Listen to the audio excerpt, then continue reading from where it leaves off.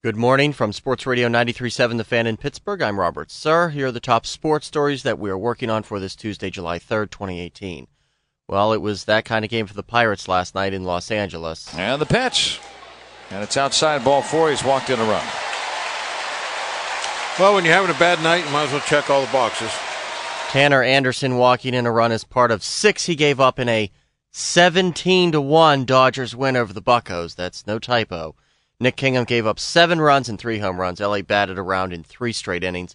An error early in the first, a balk, and a lazy throw from Elias Diaz to Kingham after a pitch got away allowed 2 runs in the first. Here's Clint Hurdle. I guess it can complicate things if you let it, or if it leaks into some other areas. The 2 errors didn't help. It's another inning we got notched for a couple runs early. Matt Kemp had 5 hits. Starling Marte did not play. He's resting for a few days to, quote, get right.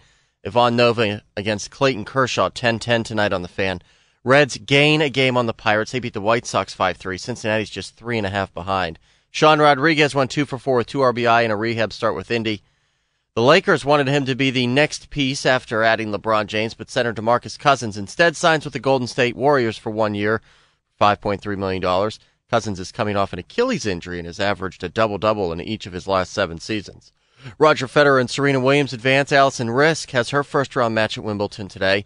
Former Penguins signing across the league yesterday. James Neal got a 5-year deal with Calgary for about $30 million. Tom Kuhnhackl, a 1-year deal with the Islanders. Carter Rowney, 3 years with the Ducks. I'm Robert Sir for Sports Radio 93.7 The Fan.